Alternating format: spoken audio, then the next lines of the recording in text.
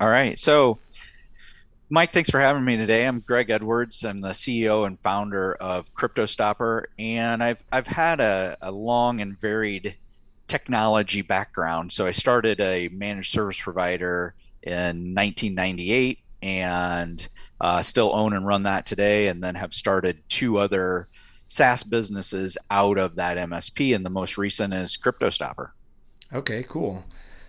So, Crypto Stopper, um, I'm guessing. Well, I'm not guessing since I did do a little bit of research, but ransomware defense. I actually did watch the little video too on WannaCry. So, um, ransomware obviously big thing, right? One of the more existential threats for businesses these days, I think. What I guess what made you get into ransomware? What made you start Yeah, Crypto Stopper?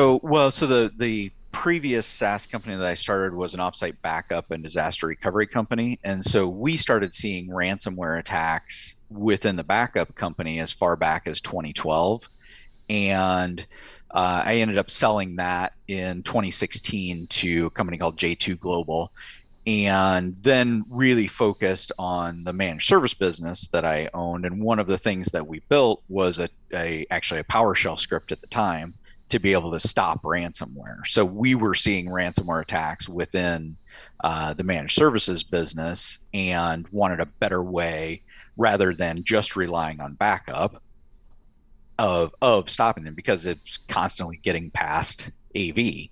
And so built a PowerShell script, and then that was in 2017, and then that morphed into a full application, and then launching CryptoStopper as a product to other MSPs actually last year. Sure. So, you mentioned backups and obviously you mentioned Crypto Stopper, which is a number of things I'm sure under the hood.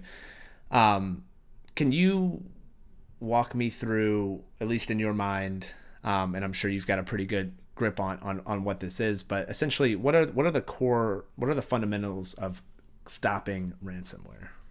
Yeah, so I mean, it's all about layered security, and I don't propose that CryptoStopper is the silver bullet. It's just the last line of defense to be able to stop ransomware. And really, you don't want CryptoStopper to ever actually have to work Sure. because at that point, it's gotten through all of the other defenses. So things that are critically important are patch management, I think EDR and a security operations center behind the scenes is really important. Good hygiene, multi-factor authentication. I mean, the full layered defense in depth of security and working toward a zero trust environment. So, would you consider Crypto Stopper a very specific, or I guess specialized uh, agent in the EDR realm?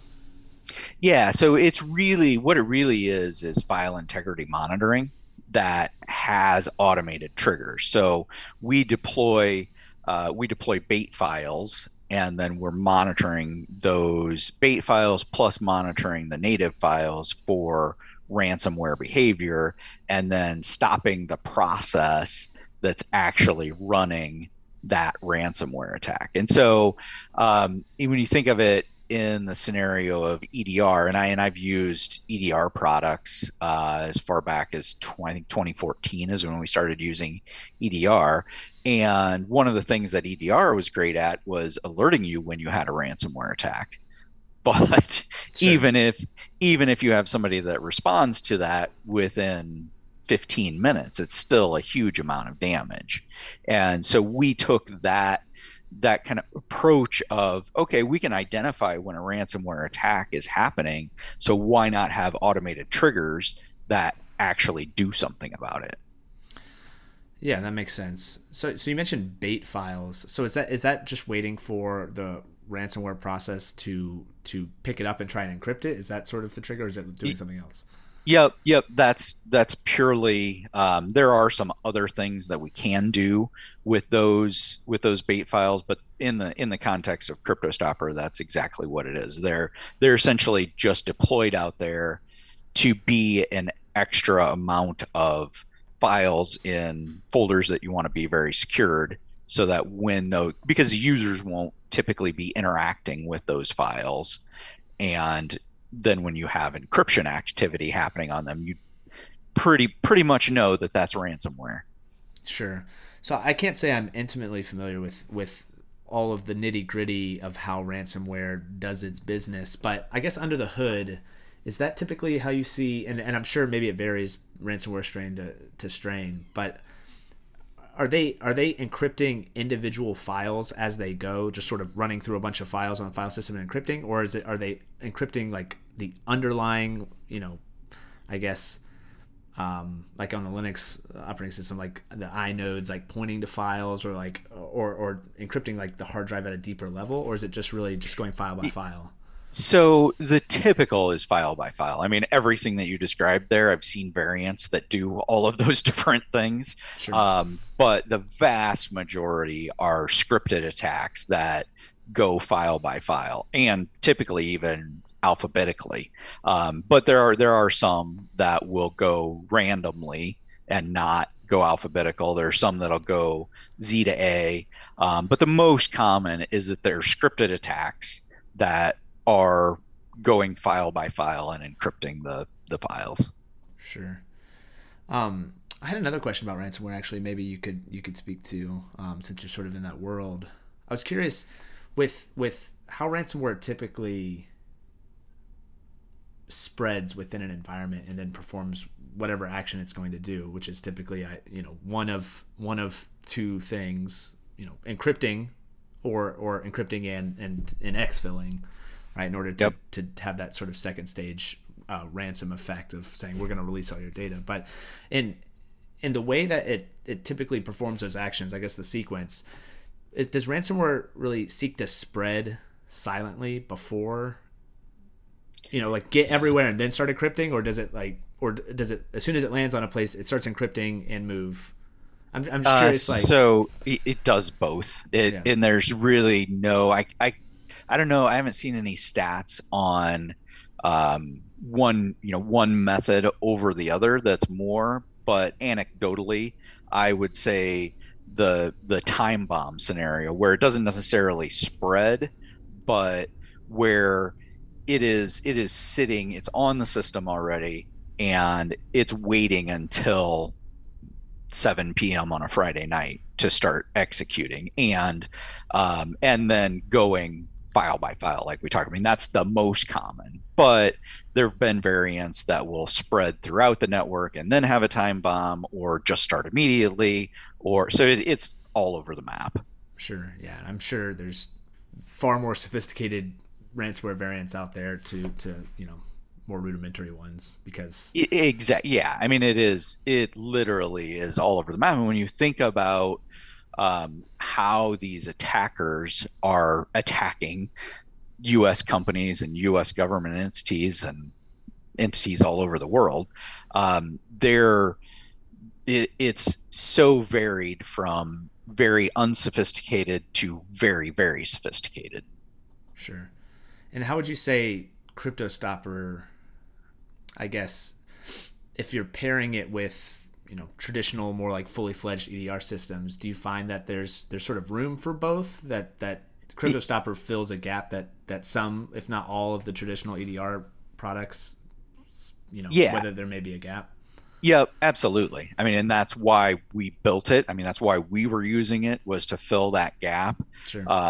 and have that last line of defense so that you're not dependent on, especially even if you don't have a security operations team that is continuously monitoring your tools, then having CryptoStopper there to be that automated defense and stop it. And then even if you do have those advanced tools and have a security operations center, then having CryptoStopper to take that automated action, so that then the security operations center can come back and clean up, the tiny amount of damage, rather than if they catch it in 15 minutes and it's 200,000 files. Sure. So I guess for traditional EDR products, do you think there's a reason why? I mean, just sort of continuing that thread of why you might want to have both. Is Do you think there's a reason why traditional EDR products can't do what CryptoStopper does, or is it just So the main reason is false positives and dealing with that. And so um, it's taken us 7 years now. I mean, go back to that very original PowerShell system and then using it just within our MSP, then building it into a full-fledged native Windows driver and application and all of the systems behind it. It's really that intellectual property of dialing in our algorithm so that we're not getting false positives. sure?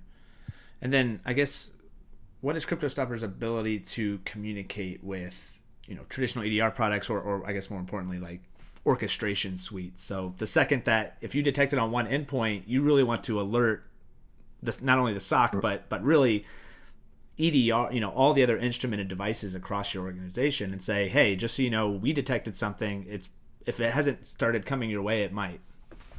Right. So the way we're doing it now, and that's something that we're continuously evolving, but right now it it automatically is going to stop that ransomware attack and then alert the the SOC on what happened, but it's not taking more automated actions from there.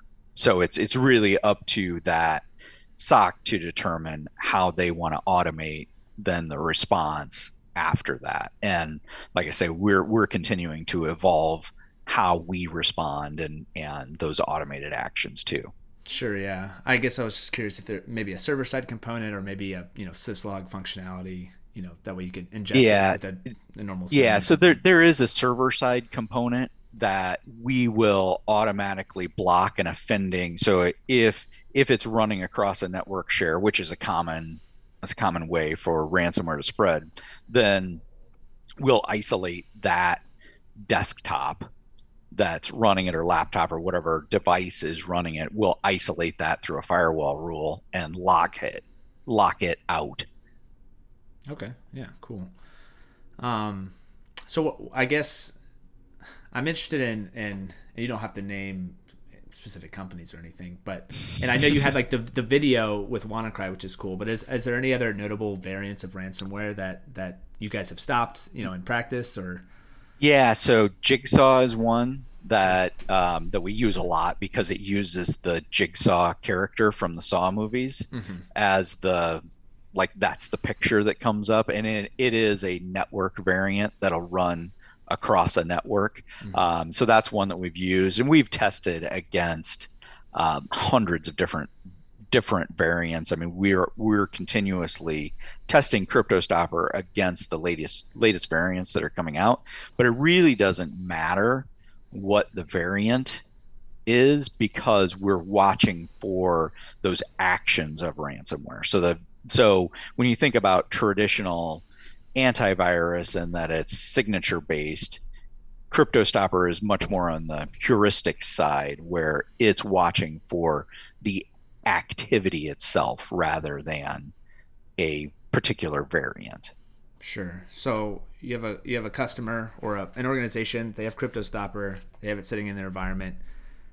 Some sysadmin or user within the environment has the pop up says, "Hey, just so you know, CryptoStopper just stopped what we believe to be a potential ransomware attack." Okay, so that's good. I mean, the good news is it stopped it. Yep. What is it that organization should do at that point? Do they call you? Do they say, "Hey, your thing just fired. What does this mean for us? So how do we Yeah. respond from here?" Yep. So let's add to that about 50% of ransomware attacks now are completely what we call fileless. I mean, it's not truly fileless, but they're leveraging scripting languages off of the existing laptop that can run. Sure. So in that case, there's really not a necessarily a remediation that has to be done other than going back and determining did this come through email, did that user click on something, and so that's something that we help our clients with in that remediation effort because we'll identify what it was that was running. I mean, we'll identify the process that was running it, but I mean, a lot of times that's PowerShell. Sure. So you don't it's not like it's a variant that came in and it's ransomware.exe and you have to go clean that up.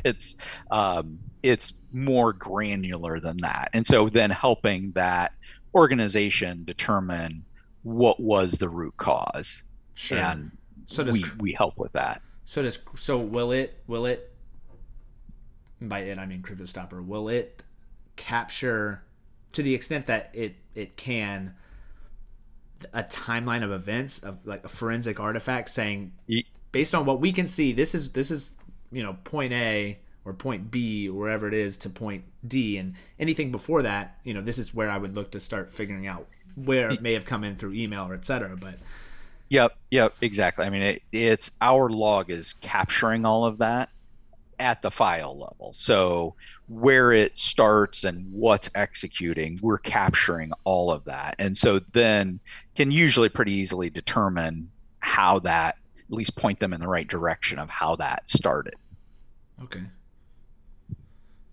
so obviously you hear ransomware attacks in the news, and they're pretty common these days, but uh, from what you've seen, do you find that a lot of companies are in, I guess, poor security posture when it comes to ransomware? Yes. So very poor. And I mean, the things that you see in the news are just a tiny fraction of what's actually happening. Right. So most companies aren't reporting when they're hit by a ransomware attack. Most of the time, I mean, it's not making the news. So, especially when you think about small manufacturers or small retail outlets, or small law firms, small, anyone that is not Colonial Pipeline or JBS Foods, right? They're not making the news. And the security posture, I mean, it's not surprising to me anymore. It used to be shocking when I would get involved in a client deployment and no patch management, no inventory, no, the list just goes on and on. Sure. And that used to shock me, but now I'm like, yep, that's normal. Right. And it's sad. I mean, that is changing for sure. And unfortunately, it's the attackers that are educating the CEOs of the world as opposed to who it should be, you and I. Right. We just can't get the message out quickly enough.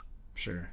Yeah, and I've been involved in security for, I mean, well over 10 years now, and I've done a lot of, you mentioned sort of the basic things to get started with ransomware defenses, which is like, you can't protect what you don't know, right? So Right. inventory, vulnerability management, patch management, these very traditional, if you want to map it to like the CSF, like identify and general, like protect, like or let's patch our things, let's understand what we have, right? Start with that.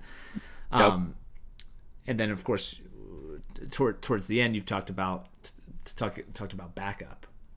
But so one area that I'm particularly interested in ransomware is, I mean, think for a ransomware attack to be particularly effective, it either needs to be able to hit a very important device of which there's no backup, or it needs to be able to hit a wide swath of the network, so be able to spread and replicate. So I'm curious, what are your thoughts around that sort of network layer defense for ransomware?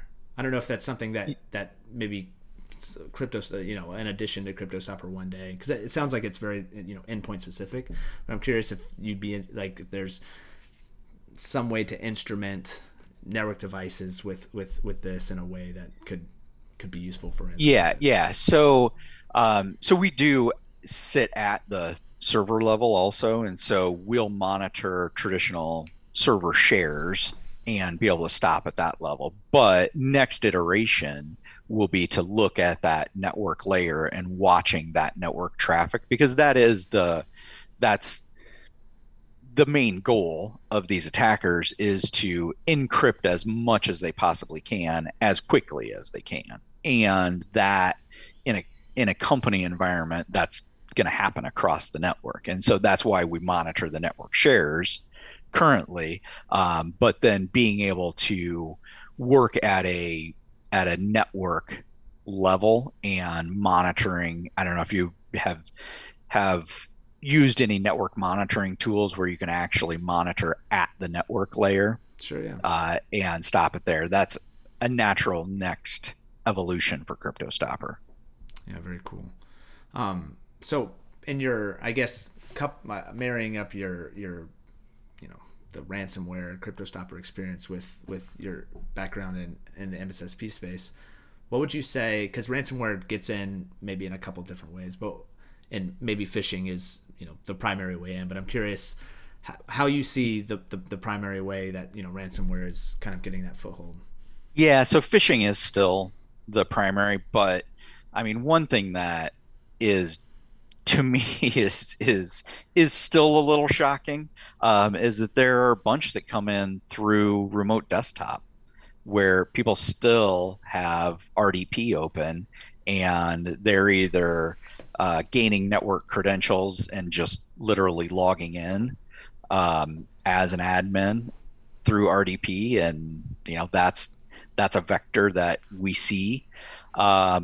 And then the supply chain attacks, so like Kaseya, those kind of events, that's where CryptoStopper is really powerful in stopping a ransomware attack because antivirus is never going to stop that, where you've got a known good application that's now running ransomware and not monitoring at the file level for that kind of activity. And so it's so to answer your original question, yes, phishing is the still the most common. A little over 50% of ransomware attacks still come in through phishing, and then the other 50% is all through all the other vectors, whether that be through malicious websites and through scripting, through RDP and other domain, just what we call a hack and attack, where they really are hacking in with the intent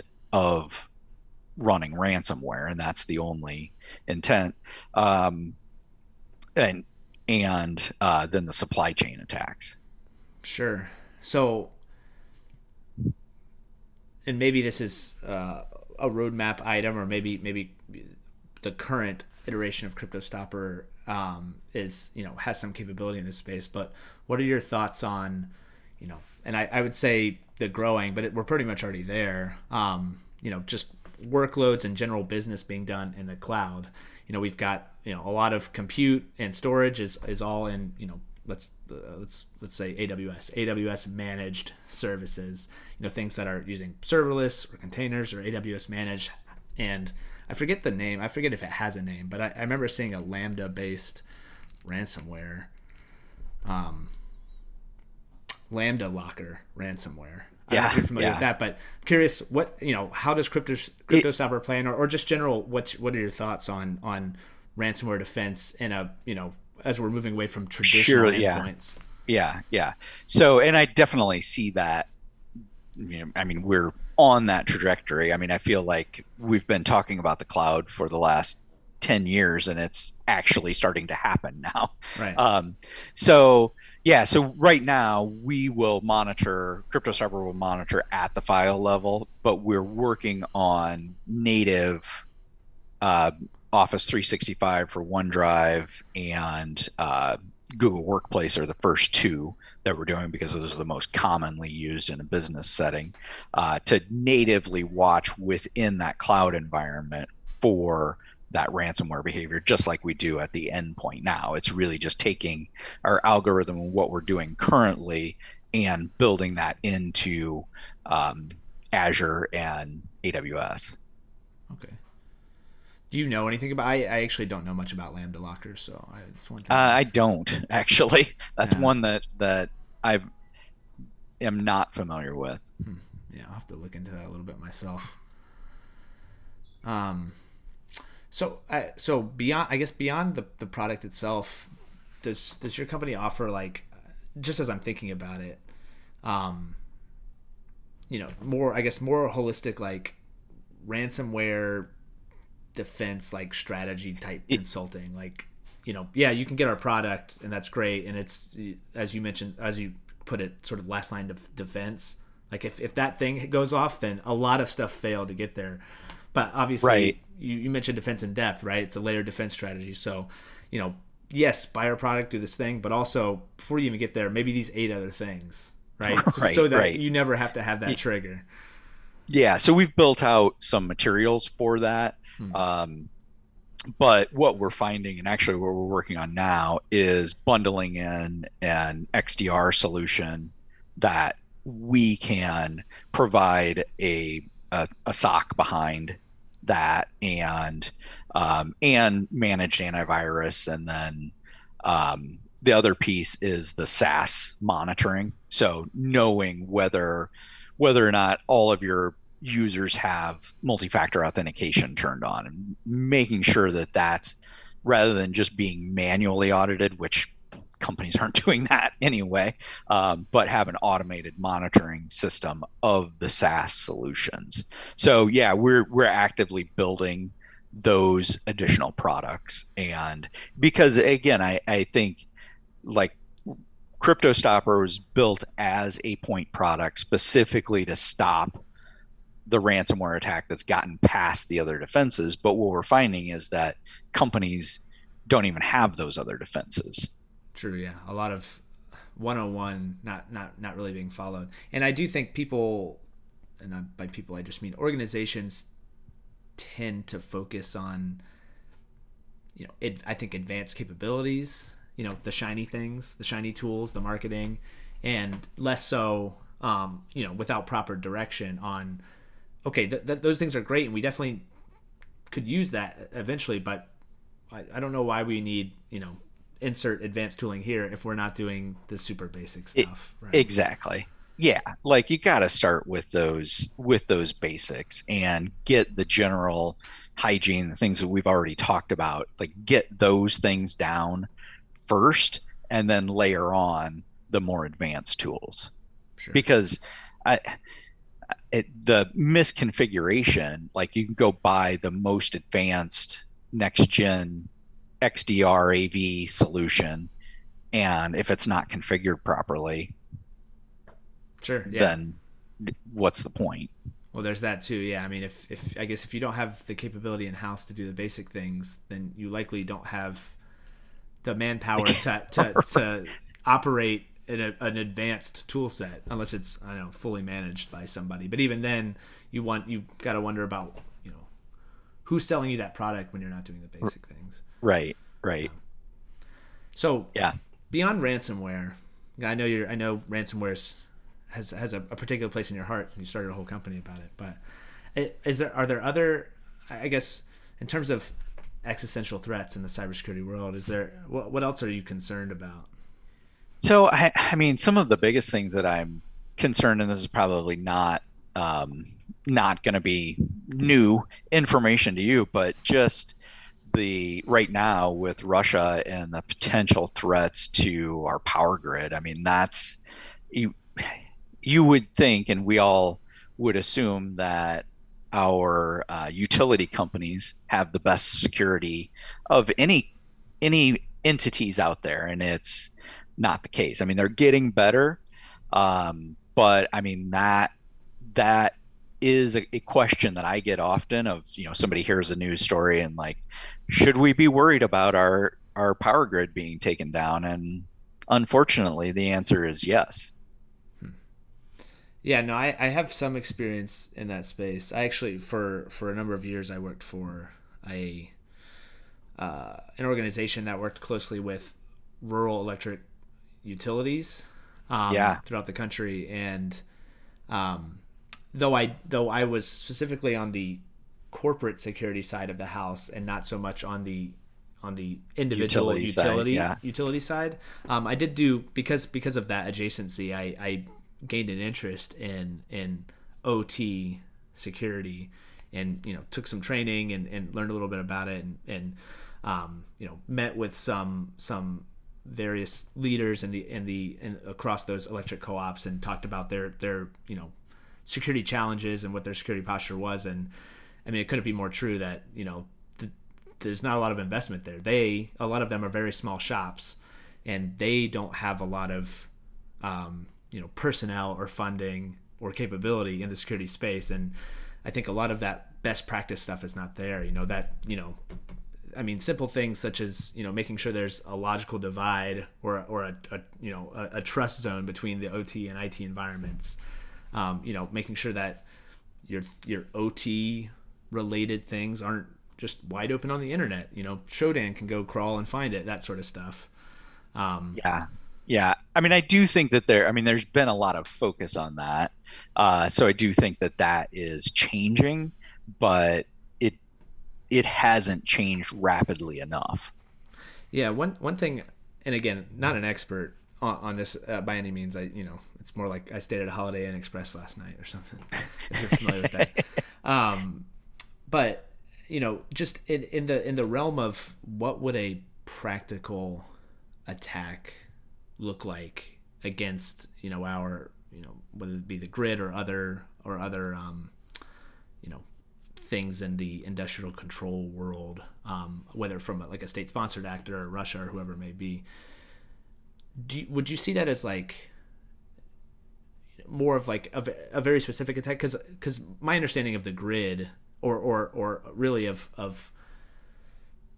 what an assault would look like would be something that would have to be highly coordinated and very distributed, in order to take down like various pieces at once. Because otherwise, I don't know, a single attack against the grid in a region, yeah, would be bad, but not particularly devastating. If that Yeah, makes and sense. and that's my feeling too. I don't necessarily feel that a a Russian attack could take down our entire grid. I mean, I'm not an expert in that either, but I think it would be much more of a localized event.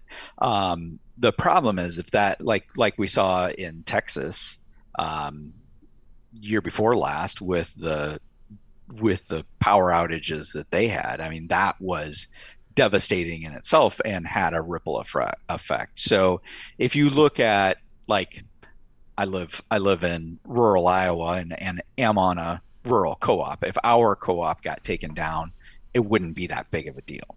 Right. But if the Portland utilities, if they were taken down, or Chicago, if you took down a large metropolitan area, it would be devastating quickly. Sure. Yeah. And so yeah, I don't think that we have the threat necessarily, and I knock on wood as I say this, that the entire U.S. grid could be taken down. I think it would be more isolated. But if it's in a metropolitan area, would be would be devastating for that area. Yeah, I see it as more like, I mean, it certainly would be bad depending on who they, if they could succeed in that sort of style attack, where they could hit, if they could take down a larger metropolitan area. But even any small attack, with that being attributed to Russia or some other state actor, I see it as like a psychological win.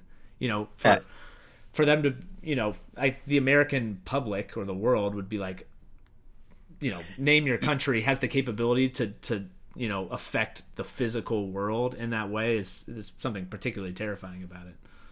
yeah, well, and you think about the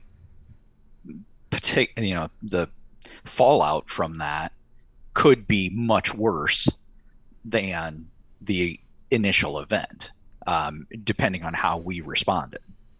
Yeah, I think now coupling that idea, like if you want to, dream up the nightmare scenarios around OT or general critical utility attacks, and couple that with what we've seen recently with these supply chain attacks, and you start to wonder, is there some commonality amongst these critical utilities or electric utilities and the types of software or vendors that they rely on, and could there be a solar wind style thing where you've got a lot of utilities, they're all using the same tool, a very Yeah, APT persistent style threat, is able to run a supply chain attack, get in everywhere, lay dormant, and then Right. be able to pull off a Activate. very distributed coordinated attack. That's the scary one right there, I think. Right. Right. Absolutely. And it's not out of the realm of possibility. Sure, yeah. I I mean, mean, we've seen it now, right? yeah, I mean, yeah, not to that extent, but we've seen a very successful, very coordinated, stealthy, distributed supply chain attack, right, which had countless victims, and we've also seen targeted, OT, attacks against utilities that were successful that had real, physical, tangible impacts. right. So marrying those up, it's not. I mean, it's not. I mean, you can. There's a threat model out there for it, right? It's not infeasible. Absolutely. Scary stuff. Yeah, yeah. And it's job security for you and I. True. Yeah. It is one of those. It's funny you mentioned that because it's one of those things where every time I see like a ransomware attack or this attack or that attack, I say, well, you know what? That's somewhere out there. There's an organization throwing funding at security now, which is bad for some people, but good for me in a Yeah, way. well, and that's why I said earlier that the attackers are educating the marketplace, and that's unfortunate. But I truly believe that that's what we're seeing happening, and I have seen in the last 2 years, there's definitely been a shift in the executive leadership and CEO level of taking cybersecurity seriously, Yeah. and it is finally starting to happen. I feel like I've been screaming it for 10 years and people haven't been listening, and now the attacks have become so prevalent that people are listening now. Yeah, I do think. I mean, I think security is much more within like the mind's eye for organizations, and I think that you know to your point about attackers educating us, I mean, I think there's some truth there for sure. I think at the bleeding edge for defense and offense, you see this back and forth, where offense may lead and come up with these new tactics, and we catch up and block a bunch of stuff, but then it's this back and forth. But that's really at the bleeding edge. The top attackers and the top defenders have this game, but the less, I don't, educate is not a good word, but the less, I mean, there's a lot of organizations that can't stay at the bleeding edge, so they're left Right, behind right. as there's this arms race on sort of the advanced end. So for organizations that are aren't able to employ the all the next gen stuff, aren't able to have dedicated threat intelligence experts and this and that, it's really one of these like scary prospects. Like, sure, Google can do all this stuff, but how do we? Yeah, well, and for the average business or government entity, they're the attackers that are coming after them are those lower level attackers, and they're using vulnerabilities or using tactics that were bleeding edge a year ago. And so, you're absolutely right in that cat and mouse game going on, but the average business just needs to they just need to make themselves a harder target, and they're going to protect themselves so much better. So doing the layered security and starting with inventory and patch management and managed AV and managed EDR, those are really easy things. Well, I say easy. They're very accessible things that an IT department can do now. It's not necessarily easy, takes some manpower, but it's not bleeding edge and it's not difficult. Yeah, no, I think that's a great point. And something that I have preached for some time. It's very easy to basically look at all the things that I just said around all of the scariest things that exist in the world and all of the super awesome things that the bleeding edge researchers are doing to combat those things, and say we'll never get there. But to what you just said, which is you don't need to. Security at like when you distill it down to its like base fundamental elements is not that complicated. Know what you have, reduce your attack surface, patching. We've been doing vulnerability scanning and patching for years. That's not I mean, yeah, there's new ways to maybe automate certain things, or move to the cloud, and there's some new paradigms for doing the same things we've always done, but they haven't changed. We're still, like, if you look at CIS top whatever controls, whatever it is now, 18, those haven't changed. The fundamentals are the same. Just the way we do it can vary from the very rudimentary to the more advanced. But if you're doing the basic stuff, you're certainly blocking out the low level style attacks. And if your threat landscape is, you're worried about APTs, well, then you probably should have some more security funding. But most people aren't like that, right? Most organizations don't have to worry about a targeted, persistent attack from an endless supply of money Russian state actors or something. Exactly. I mean, the threats that the average business needs to worry about is, Commodity style attacks. yeah, Steve, the accounting guy, opening an email that he shouldn't have. I mean, Sure. that's the kind of attack that is most prevalent, that's going to hit a business and take them down because of ransomware. So protect against those those things first. Sure. What are your thoughts on? And I talked about this in an episode when what was the pipeline, the Colonial Pipeline? Colonial Yes. Pipeline. So when Yep. that happened, I and I'm not a ransomware expert or anything, but we talked about the, like, briefly, the concept of this ransomware as a service. I'm curious what your thoughts are on now this new, maybe it's new, maybe it's not, but it's in the modern cyber zeitgeist. It's now this concept of, you know a an organization that is, I guess, a more centralized organization that's facilitating. Okay, we have the ransomware, you bring us access. So now it's facilitating this ability for insiders or black market O-Day type people to come and make a lot of money easily, because there's this backbone, right, that provides these sort of black market services. I mean, what are your thoughts on ransomware as a service? Yeah. So, I mean, that's going to continue to evolve and expand because it makes sense from a business model. So when you take cybercrime and look at it as a business model, then ransomware as a service makes complete sense. And when you add to that that none of that activity is illegal in Russia. So, as a Russian citizen, if we were Russian citizens, we could go perpetrate ransomware crimes, what we consider crimes, and it's completely legal in Russia as long as you're not attacking Russian companies. So, when you put it into that context and look at it from a business model standpoint, and how these cyber criminals, because these aren't the hackers, everyone thinks of a hacker in a hoodie in his mom's basement. That's not who we're talking about here. Mm. We're talking about very organized, very intelligent business people that are perpetrating these crimes. Yeah, for sure.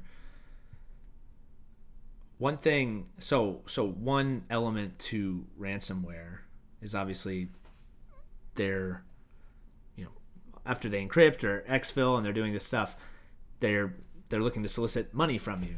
And I guess traditionally that's a lot of that's been done via crypto payments. And I know the US, like, and the federal sector, they've been doing a lot to, and I'm not a Web3 or crypto currency expert by any means, but to track payments across these decentralized crypto platforms. If I mean, and I guess I don't even really know what my question is here, but what are your thoughts around how ransomware operators will continue to be successful in soliciting these ransoms if it becomes harder and harder for them to do so on the platforms they've traditionally done it on? I don't know if you know anything about cryptocurrency. Yeah, so I do think that the cryptocurrency tracking ability of our federal law enforcement has become better. But when you look at it, and I'm certainly not an expert in this field, but when you look at least what we've seen in the news. I know of three instances where they've actually been able to track back to the actual individuals. And so when you think about the millions of ransomware attacks that are happening, and we know of three cases, and there's likely more, where they've actually been able to track it back, it's a small amount. So I mean, I think that that is something that governments around the world are trying to get their hands around, is how do we regulate cryptocurrency, and how do we track back who's actually, that's the whole point of cryptocurrency, is being decentralized so that the government can't track it. Hmm. So I mean, I think that cryptocurrency is going to, the whole intent is going to be to stay one step ahead of that regulation. And so I see that evolution happening. I think federal governments are going to get better at being able to track that back, but the the intent and the point of cryptocurrency is to avoid that. Yeah. Interesting stuff. Do you think have you seen in your travels with ransomware? Have you seen a and this would be attributed to the actual group perpetrating the ransomware? Have you seen it done for non like monetary It, reasons? Just like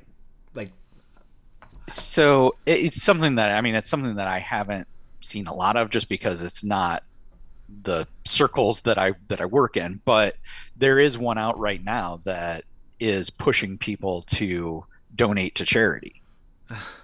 So so it's monetary in uh, a way, but not it, but in a yeah, but different there's not way. a monetary gain for the perpetrators necessarily. So yeah, I mean, and I've seen others where they're more like gray hat hackers, which again, yeah, I'm not sure what their intent is necessarily, other than educating, which is, in my opinion, not a great way to do that.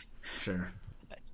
So yeah, I mean, there are other outcomes, but I mean, the the sad thing is just as devastating. I mean, if it's a ransomware attack and they're asking you to make a charity payment to unlock your files and your entire company is down, Yeah. what's it? Yeah, I was curious. Maybe it's like maybe you'd see one more like political in nature, where they you know ransomware company and say we're not gonna release all your stuff or decrypt all your stuff until you make this public stance or you change this about your corporate policy. I don't know if Yeah, I and can't think of anything like that, but yeah, I mean, I haven't seen anything like that, but the thing is, we likely wouldn't.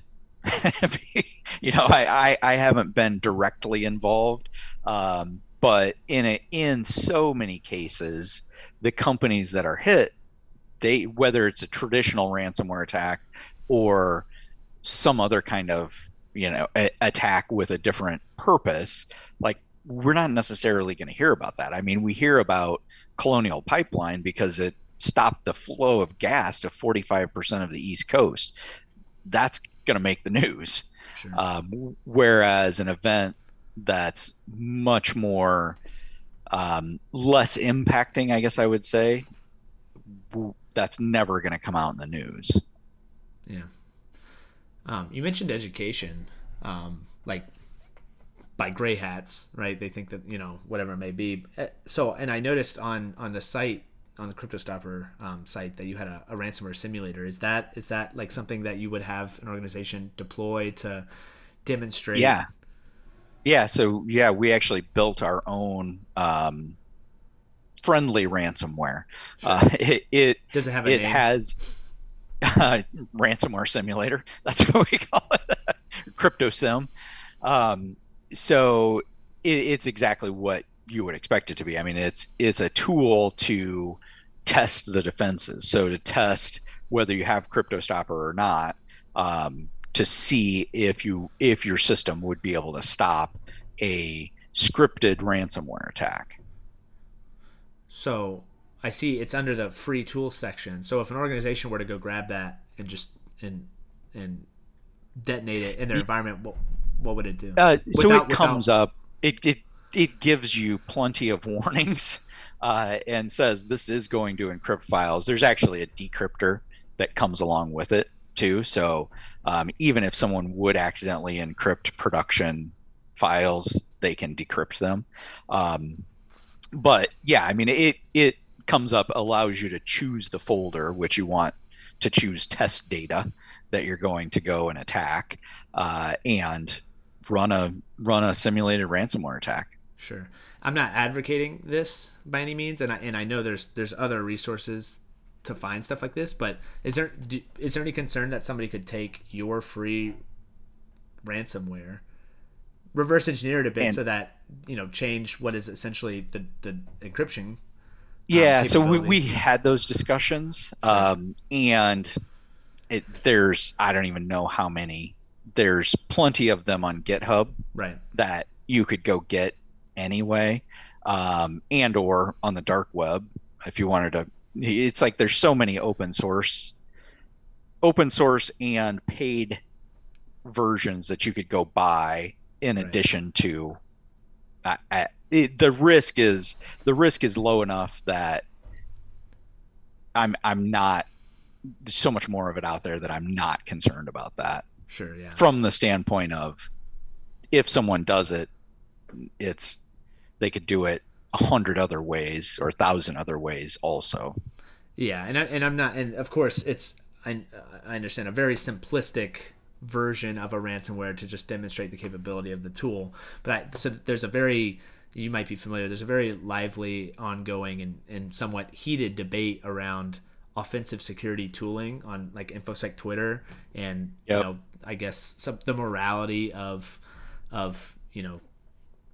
continuing to produce it. And obviously the intent is for security teams, specifically like offensive security minded teams, to use it to test your defenses. But of course, and Cobalt Strike's a good example, attackers, malicious entities have been using Cobalt Strike, which is intended to be a tool for validating your defenses to perform, malicious campaigns. And it's been that way for years. And this is sort of pivoting, but it would be, I'm sure, upsetting for you if you were to somehow find that a variant of your ransom sim was like taken and turned into some, not that it would, because again it's very simplistic and meant to be easily decrypted and pulling apart, but yeah, it's just sort of interesting conversation around the idea of publishing Yeah.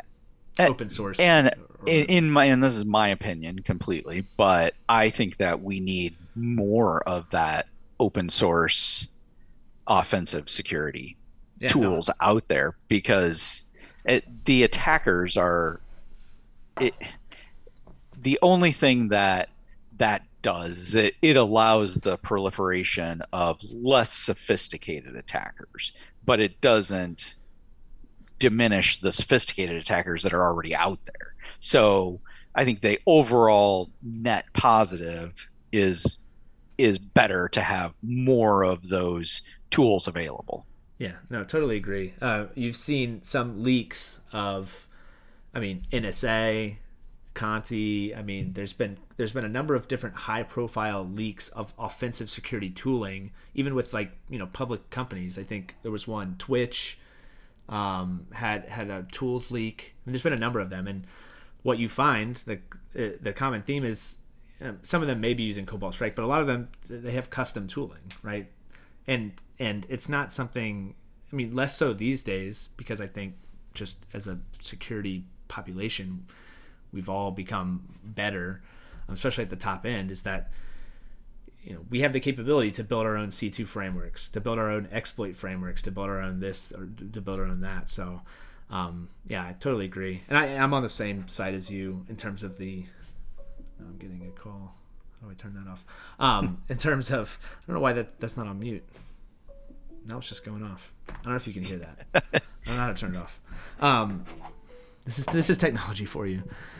All the advanced capabilities in the world can't stop me from getting notifications when I don't want them. But I'm with you sort of on the two sides of that offensive security debate. I think it's doing more good than it is bad because it's out there anyways. Yeah. Whether people want to publish it or not, it's going to make the rounds. Exactly. Yeah. And I think the more that we have those tools available to us and the more robust that community is, then the better we all become. Yeah, and I do. It accelerates, I think, you know, the ability for tools like CryptoStopper to come to be. If I think it there's this proliferation of knowledge and the ability to test something like Cobalt Strike, even better that attackers are using it. Now we have the actual tool that they're using, and we can build. And this is the reason why I think actually recently I've been seeing a bunch of stuff about how Cobalt Strike's becoming less and less used for this very reason, is that it's becoming easier to identify. Right. So that's like Right. sort of the whole reason behind it, is that having access to as much of this tooling as possible gives us the ability to build detection and defend ourselves. Exactly. Yeah. Yep. Yep. Well, I think we beat ransomware to death, and we're coming up like close to an hour. I don't know if you had any other topics or had any questions for me or. Yeah. I mean, we didn't talk about your background at all, so give us all a little bit of your background. Sure. Yeah. I've in the security space, I guess I've been a little bit all over the place. Really, I've worked for a number of different organizations, large and small, in different sectors. Everything from government consulting to big tech to not for profit space. I mentioned the organization that worked with the electric co-ops. So I've worked sort of all over the place, and I've worked across a number of different domains. So everything from vulnerability management, more like traditional security engineering, application security, offensive security. So I've sort of worked all over the place. So I think at this point, I like to, I definitely consider myself sort of a security generalist. But I've sampled so much, and I think, after now having been in InfoSec for 12-ish years now, I think what I find interesting about it is really everything. I mean, and I think that's what has drawn me to come out with a podcast and do the blogging and all this stuff. And I think I just find it sort of genuinely interesting. And yeah, I mean, I think it's an exciting field to be in. As the last hour has taught us, I mean, it's constantly evolving. It's super dynamic, super interesting. A lot of challenges yet to be solved, and those aren't going away because there's a lot of money to be made for attackers, which means there's a lot of money and interesting things to be done on the defense side. I completely agree. I mean, it's a market that changes every single day. And so it's always interesting. Sure, and I think security as a specific discipline follows IT, right? We are and OT for what it's worth, but as IT moves, security must. So as we moved from on-prem to cloud, well, now we have this entirely new thing that we have to understand from a security perspective, understand and secure, and do so in a new, I mean, as I mentioned before, the fundamentals don't really change, but how you implement those, security controls may, and there may be newer, better ways to do it. So IT moves very quickly, and security has to move as quick, if not quicker. Trying to get ahead of where IT is moving. So, yeah, I mean, I see it as a boundless, like endless supply of interesting challenges, and things to learn and stay interested in what you do. And that's, I think, I would say that's somewhat true for a lot of fields. A lot of fields there's not a lot of fields that are completely static. But I think if you were to compare, I mean, security is just moves that much quicker, I think. It, agreed. Yeah. Yeah, it is ever evolving, and I don't see that changing in the near future. I mean, I think once we get to the point where we have some, I don't know we'll ever have true AI, but as the machine learning is becoming better and we can stop threats in a much more automated way, I think it will get easier for us. But I see that as being 7 to 10 years out, and that tools like CryptoStopper, where that advanced algorithm is taking automated action, that's where we need to get to across the cybersecurity spectrum. And I think we're 7 to 10 years out from that. So do you see that as and maybe this is a better way of putting it, but for lack of a better way of putting it, sort of the silver bullet in security is some AI, some all-seeing, ubiquitous agent or some way to instrument everything in your environment with some AI, some centralized AI intelligence that's saying that's bad, that's good, and we know this because we're doing this in real time and we understand all. Yeah, I mean That's a very that's dramatic. Yeah, the ultimate goal, sure. and I don't know that we'll ever get there, but that's where we're going, I think. Sure, and maybe it's probably a conversation for another day. And I certainly don't know enough about AI to have a particularly educated conversation about it. But I see some parallels with AI as being the defense for what is the traditional, I guess the current slate of attacks we're seeing in in the industry. I see some parallels between that and what we're our concerns with quantum cryptography. For me, I see quantum computing as being, that's people are concerned with quantum computing because that could potentially break modern cryptography. But I Yep. also see, I mean, if quantum computing can break modern cryptography, can't quantum computing also facilitate the creation of quantum, cryptographic It, algorithms that would then solve its own problem? But I see that as like with AI being the silver bullet for defense, how can you know malicious actors use AI to then combat AI being it, the silver bullet? Yeah, You know what I yeah. mean? I mean, and I mean, to some degree happening already, where the attackers are using AI and machine learning to determine how many different systems they're already going to evade Sure. before they launch their attacks. Right. So, yeah, I mean, it really is an arms race to defend the network. And again, I mean, that's bleeding edge, Right. and the average business just needs to do the basics today. So get the basics right, and then let's worry about bleeding edge as we move forward. Yeah. Absolutely. No better advice than Yeah. that.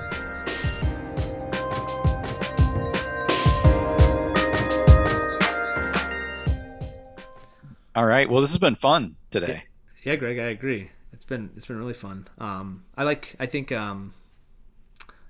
we got off. I mean, we obviously talked about ransomware a lot, but I think not having a single item on the agenda, I think we got into some really cool areas. So it was a Absolutely. pleasure speaking with you. Yeah. Yeah. You too, Mike.